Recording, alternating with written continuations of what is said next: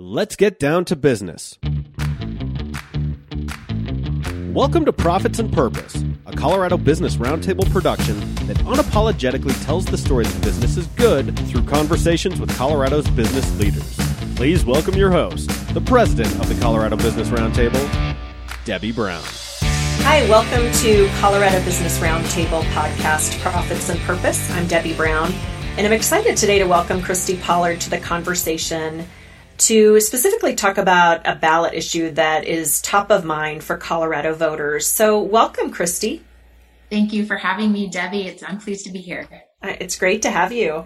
Christy is principal of Catalyst Public Affairs, and I've worked with Christy Pollard on several different issues over the years, mostly around economic opportunity, I believe. Yes, absolutely. My longstanding career has been in economic development and working with businesses and creating greater economic vitality in the state of Colorado. And I'm still getting to do that. And I think Proposition 118 really just gets to the core of economic development and what we want for our businesses. Well, perfect. I was going to jump in and talk about football with you, particularly our favorite teams. But it's this time of year. It's election season and football. And while football would be more fun, let's jump in. I had heard you give a really great summary of Proposition 118 recently at the Colorado Women's Chamber ballot event, where they brought in both sides of the issue and let people kind of give a pro and a con. And today I just really want to dive more into the details because you're so well studied on the issue and how it might affect the business community in particular, Christy. So I don't know if you can give us kind of big picture first, and then we'll get into some questions I might have for you on the issue.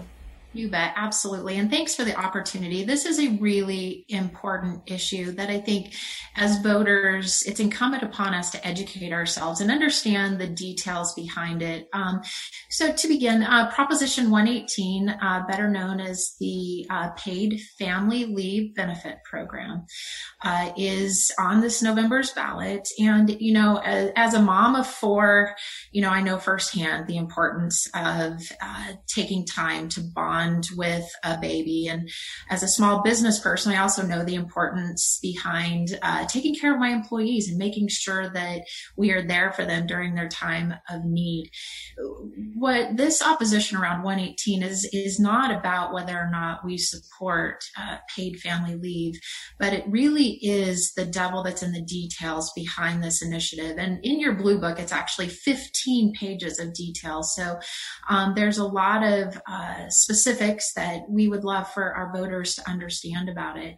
You know, there are a couple of primary concerns, and we can dig into those. The first is that it's a $1.3 billion tax increase. This tax increase will come directly out of every employee's paycheck. It's split 50-50 between the employer and the employee, and it'll show up on an employee's pay stub, similar to what you'd see with a FICA deduction or a Social Security deduction. That deduction starts in the first year of the program at 0.9% of the employee's wages, and then it increases to 1.2 at the discretion of the new director of the Paid Family Leave Department. So at a time when our businesses are really struggling, the economy is struggling to get back completely. We're still in the midst of a global pandemic. You know, placing a $1.3 billion tax on the backs of our hardworking employers and employees, we just don't believe is right at this point in time. One of the other concerns that we have with it is that this $1.3 billion tax is not just going to create benefits for people to take off with their loved one or to take care of a family. This $1.3 billion tax increase also goes to create a new 200-person division within the Department of Labor and Employment. Wow. It's huge, Debbie. Yeah. You know, it's a bloated bureaucracy. And again, at a time when our employers and employees are just trying to get back to work, we are going to create a new government program that is run by 200 new government employees. And like you, Debbie, I would much rather see those hard-earned dollars go back into the economy through private enterprise and adding more jobs into the economy through private enterprise. And I would ask you this, though, Christy. It seems like the proponents are saying almost the opposite. Like at such a time as this, as people have been displaced, folks really are caring for loved ones, perhaps who have COVID. This is an example of a time when we need something like a government-run family leave program. I don't know how you'd respond to some of that, as opposed to the flip side. What you're saying is the economy is just in too bad of a shape for this big of a tax increase. You bet. I think one of the things is that this initiative starts from the premise that employers aren't taking care of their employees, which I know a lot of business people would take great offense to. We hear story after story about employers who are working with their employees on a case-by-case basis and providing that flexibility. We talked with a small business person the other day who paid for their employees, had a loved one that passed away, paid 100% for the funeral expenses because that's what that person needed. Another person had an employee that had cancer and needed 9 months worth of cancer treatments and came to their employer and said, can I work part-time and work from home for these 9 months? And that employer kept them at 100% of their wages, gave them that time and that flexibility. So, I think the concern is this is a one-size-fits-all response to people in time of need. And again, yes, we should absolutely be taking care of our employees during their time of need. And if employers aren't, we know that those employees will move on to the next opportunity that presents them. So we believe that some flexibility around this is important because not everybody needs precisely the same thing. Mm-hmm. And especially giving the private sector the ability to understand the needs of their workforce better than the government would understand the needs of everybody's workforce. How does the business have that specific flexibility?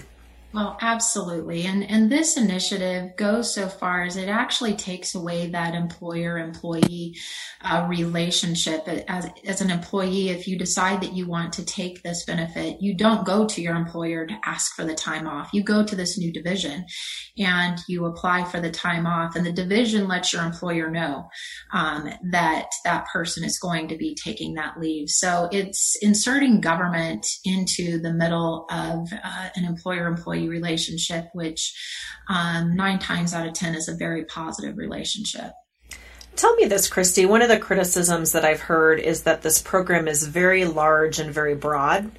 So the sense is, while we could understand why somebody needs time off, perhaps to care for a child that was just born, the mother wants to care for this child, perhaps there's an elderly parent. It goes even further than that to some degree of all the different types of scenarios that would qualify for paid family leave. And I've heard criticism of that it's just so broad and big that we're starting as probably, if this passes, one of the most generous and big programs of its kind in the country. I don't know if you've had a chance to give some feedback along those lines. You bet. So there are 8 states in the U.S. that offer paid family leave: California, New Jersey, New York, Washington, a handful of others. And this initiative would be by far the most generous in the entire nation.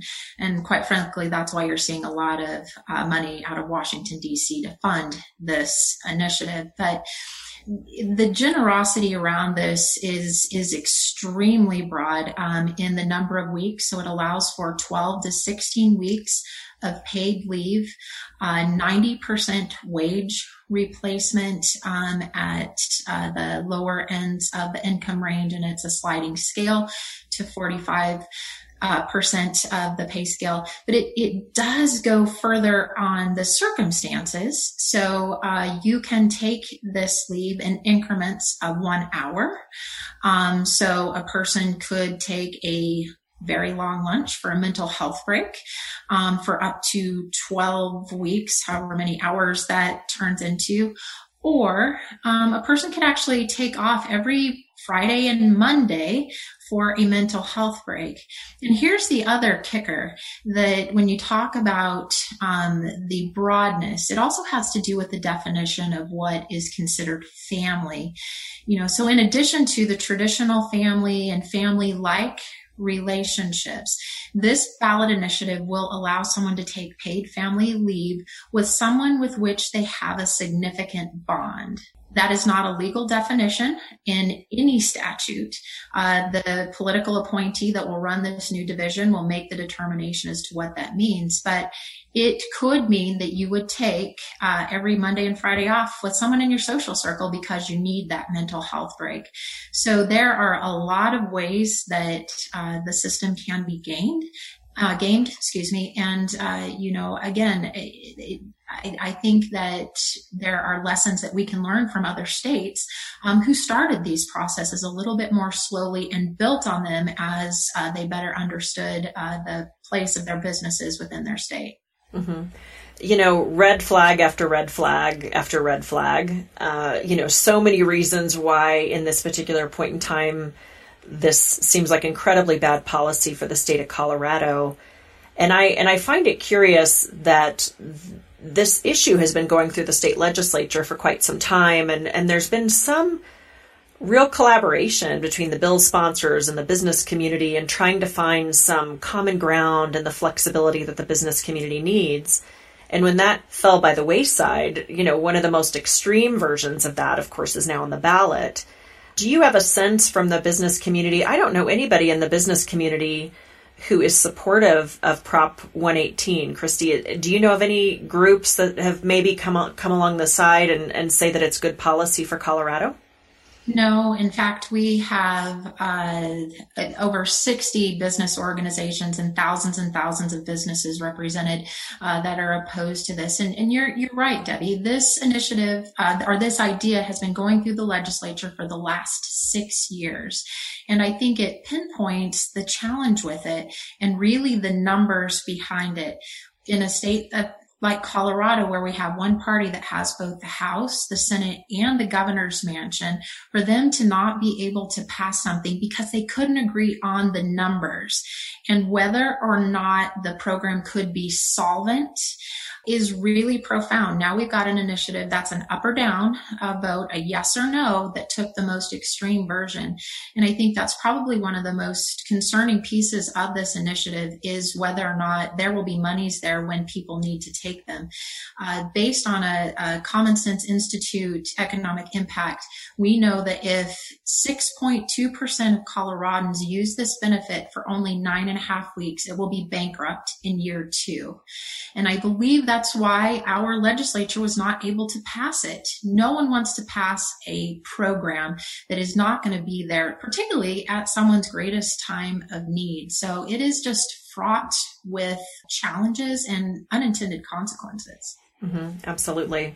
Well, and I think about, my bigger concern from a Colorado Business Roundtable perspective is how do we keep Colorado business friendly, open for business, where we're the state competing with other really great states around the country?